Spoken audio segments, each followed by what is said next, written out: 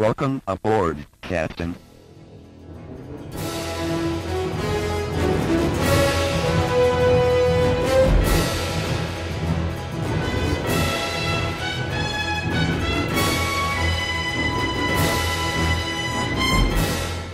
Welcome back to the Star Trek Minute, the semi-daily podcast where we talk about and celebrate Star Trek III: The Search for Spock 1 minute at a time. I'm one of your co-hosts, David Stoker. And I'm your other co-host, Chris LaSalle. Why, Chris? Why? Oh my God, that's your theme for the week, isn't it? It is. Angry Sarek. But I feel like you're getting more and more angry every time you say it. Maybe by minute 27 I'll be even angrier. You'll be screaming at me. I'm sorry. So we've moved on to minute 26, and this minute starts with Sarek finishing his thought from last minute and saying openly, and ends with Kirk saying the needs of the few. Oh, so that sounds familiar. Yeah, this is a very short minute in terms of dialogue. Not much dialogue going on between the two of them. It's more of mystical music and fire crackling.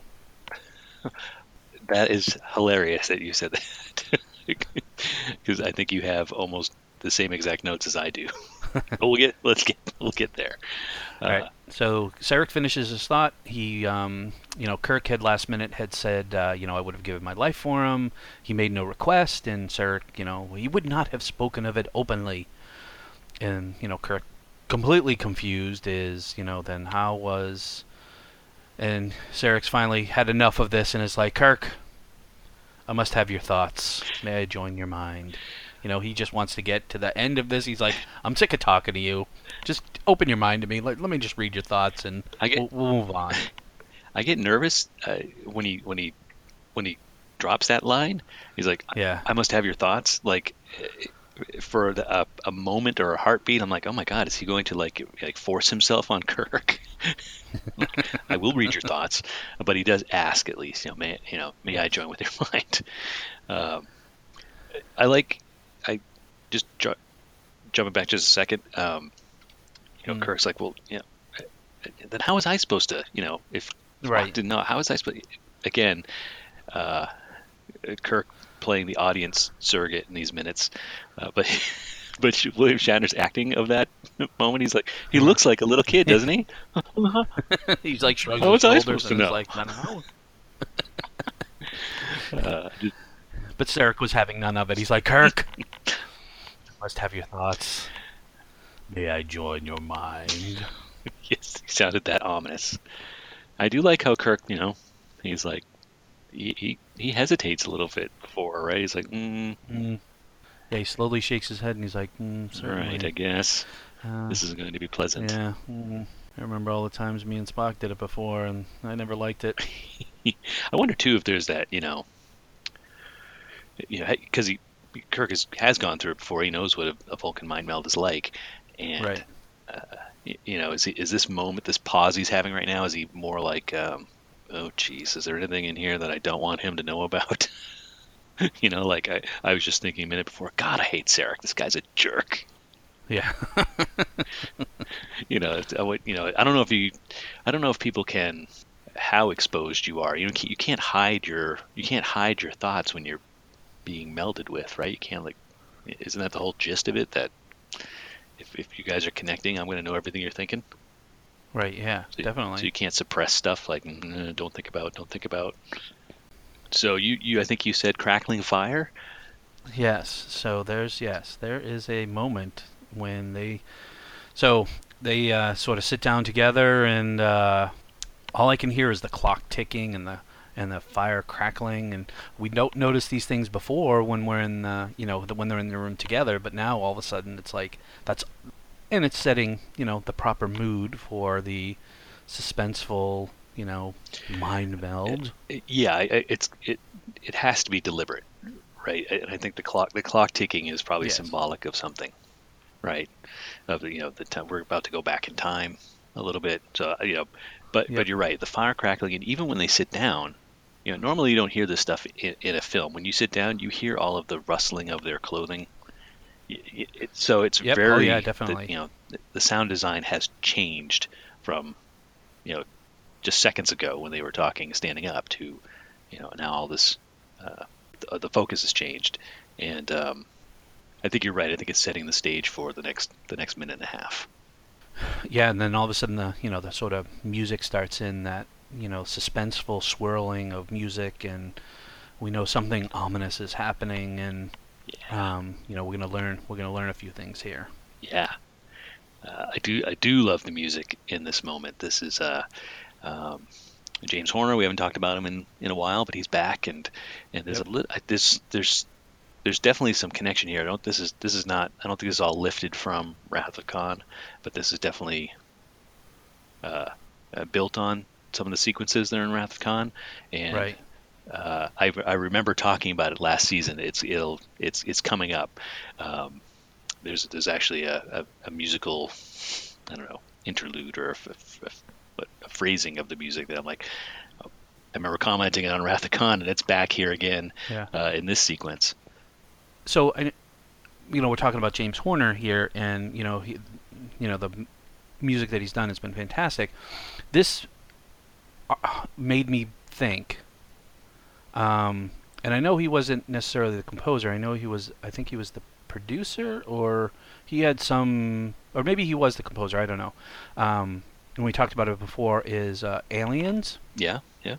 This music a little bit harkens me to a little bit of that suspenseful Aliens music. Oh, really? Yeah. So when I first heard it, and I was like, oh, like that sounds like that sounds a little Alien-ish. That's suspenseful music here. Yeah. Well, there's definitely. I mean, yeah, he was a composer for Alien. So yeah, you're right. And there's sequences that are, the space battle. Right. Space battle sequences kind of show up in the colonial marine battles. So yeah, there's definitely some overlap, and I don't think it's the exact music, but it's the same thing. No. Horner's always building on his own work, so it's just an evolution. So yeah, makes total sense. Right. The first time I watched this, that's the thought that came into my mind was like, it's that suspenseful alien type music, and it was only for an instant, but Right. For me, the music is, and obviously so, it makes me think of the planet Vulcan, and and sequences that we see on Vulcan, which I think at this point, where we are in Search for Spock, the only time we've seen Vulcan in the films was back in the motion picture when Spock was, at the very beginning when Spock was trying to, was it purging out his final set of emotion to go pure logic or something. But this music definitely immediately makes me think of like the desert of Vulcan. That's where my head goes. Huh, interesting. Yeah. Could just be me. Could be. Could be, Rabbit. So here we are again. We're in this mind meld, and we are yet again going to relive the Wrath of Khan. I know. Oh, boy. And I will say that this, so this is going to carry. This is today, and it's going to be Friday when we talk about the next minute. But it's the, goosebumps come to mind, and Sarek is now, narrating, what happened. He spoke of your friendship, and the Kirk saying, yes, he asked you not to grieve. And I'm like, oh my God. Even as I'm saying it to you, Dave, I just got goosebumps. Like, yeah, I'm getting the chills here, just even building up to. Yeah. So, this is like kudos to Harve Bennett, who wrote the screenplay. This is a really cool way to bring us back to that moment. And we obviously we've already talked about the previously on Wrath of Khan, and just, showing us the exact footage. That was fine. It was a good way to get audiences caught up. But this one is probably more, where in the beginning of the film where they just show the actual scene from Wrath of Khan, that may have been more for people who didn't see it, and now they're seeing Star Trek 3. This scene, I think, is for the fans who saw it, right? Yeah. And now we're like reliving it, and it's a really clever way of reliving it, and it has a lot for me, it has a really strong emotional punch. I can't agree with you more. I mean, this just even going from the bridge between, the end of this minute to the next minute just completely, you know, brings me down a few. And it does, right? So he spoke of your friendship. He asked you not to grieve, and then at that point, Kirk's eyes open. Right, they were closed when the mind melt started. Kirk's eyes open. The music again gets just ominous, and deeper, and it's weird. Again, talking about the music again, the music's not like this climactic swelling of, let's say, when the Enterprise approached space dock, and the music is brings you way up. This is ramping you up, but it feels like it's pulling you down. It's almost going the reverse direction, like pulling you down, but it just gets more emotional as it pulls you down. I don't know if I'm explaining that right, but it's almost having the reverse effect, but it's bringing out these emotions. Yeah, no, I agree. So overall, these minutes have been fantastic, and I have not complained about anything, so it's about time that I complain about something. Oh boy, here we go. And it's the close-up shots of the eye and the mouth of Sarek. I know we don't see it too much in this minute, but we definitely see it in the next minute. Just not a fan of the extreme close-ups of the eye and the mouth. I just feel... So here I am, sitting, watching. Even now, I have it, and I'm watching it, and, he asked you not to grieve, yes, and the needs of the many outweigh... And then we focus in on Kirk's giant eye, the needs of the few, and I'm like, you just took me back a little bit. And again, this is a personal preference. This is no one else but me. But I'm just like, not too bad. But then you get the giant Sarek mouth, and I'm like, oh, God, come on, man. That's... Really?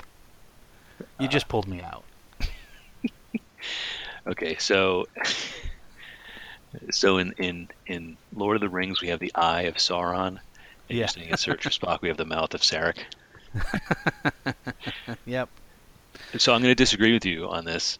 Oh, really? Okay. But only half. Okay. So the Kirk's eye, the extreme close-up on Kirk's eye, is part of what does it for me in these scenes. Okay. In this minute and next, the extreme close-up of Kirk, and we'll talk about it more Friday, because really this is just the start of the close-ups. Right. Right. The mouth of Sarek, I hate it too. It's too much.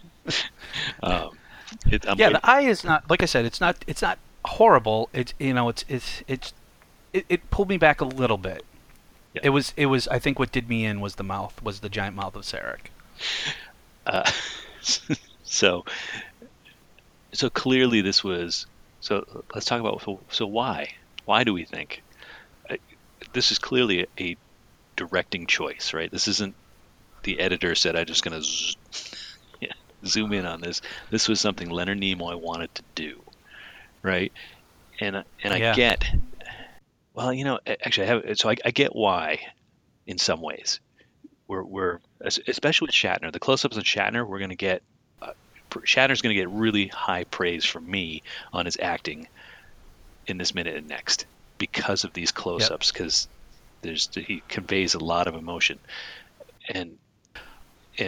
but where am I going? I've got like two trains of thought here. But what's interesting is you don't see Kirk's mouth in this scene, but you see Sarek's. You don't see Sarek's eyes in this scene. You don't see Kirk's. So it's an interesting choice, and I wonder why. I know I read online that this won't be there'll be more close-ups like this in the film. Yes. And I had read somewhere that Nimoy was just he wanted everybody to focus on the words that are being spoken. But I mean this is a little over the top literal. That's a little too much. I guess I can. I'll agree with you. I will change my thought and say that the close-up of the eye does. Yes, you are absolutely right. Kirk's performance with the close-up does. Yeah, it is fantastic. So I will give you that one. The mouth, I just. No one wants not it. Gonna... So is there a new T-shirt design in this, Dave? Should we have the mouth of the Mouth of Sarek T-shirt design. I don't It know. probably wouldn't be it wouldn't sell well. But yeah, I'm I don't have a ton of notes for this minute. They're really more about the next minute. So yeah, me neither. I mean, this is a very, like I said at the beginning, this is a very sort of short minute for us. I mean, it's a lot of pauses in between and them moving around and the fire crackling and the dialogue is Mhm. well acted, but it's very short. So it's for me it's a short minute, and we don't necessarily have a lot. I mean, other than the giant mouth of Sarek. I will say I did have one, or I forgot. Sorry. The getting set up for the mind meld. I've always liked it, and I think every actor who does a mind meld, they always do it a little differently. As far as there's always that finger placement. They kind of initially put their fingers and then they adjust them to get to that final right spot. You just sparked a question. Okay, ask your question. So, and maybe did we talk about it a little bit with the Vulcan neck pinch last in Wrath of Khan, and the Vulcans have all these things that they can do beyond being super smart and emotionless, and they can do the neck pinch and they can do the mind meld. Yeah. And I agree with you. I find these fascinating, to use a Spock term, fascinating.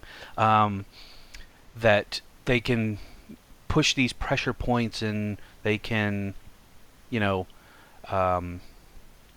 can do these amazing things. And I just wondered where a lot of that came from. And maybe that's a question that we can answer another time. But when you started talking about that, I'm like, oh yeah, I've always wondered, how they do that. And maybe that's a question for the Federation to sort of, since they are fantastic at taking things that we say and finding out answers for us. So maybe instead of us answering this question, I point it to you, Federation, to answer us and where a lot of these came from. And I know, I don't even have to, once this launches, I know that we'll get people who will answer, because you guys are fantastic. I think we might have to rename the group to the Star Trek Minute Intern Society.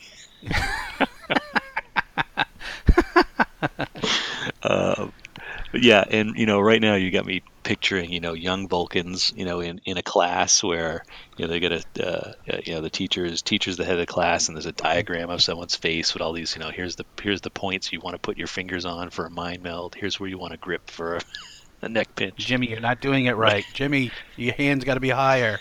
Jimmy the Vulcan. Jimmy the Vulcan.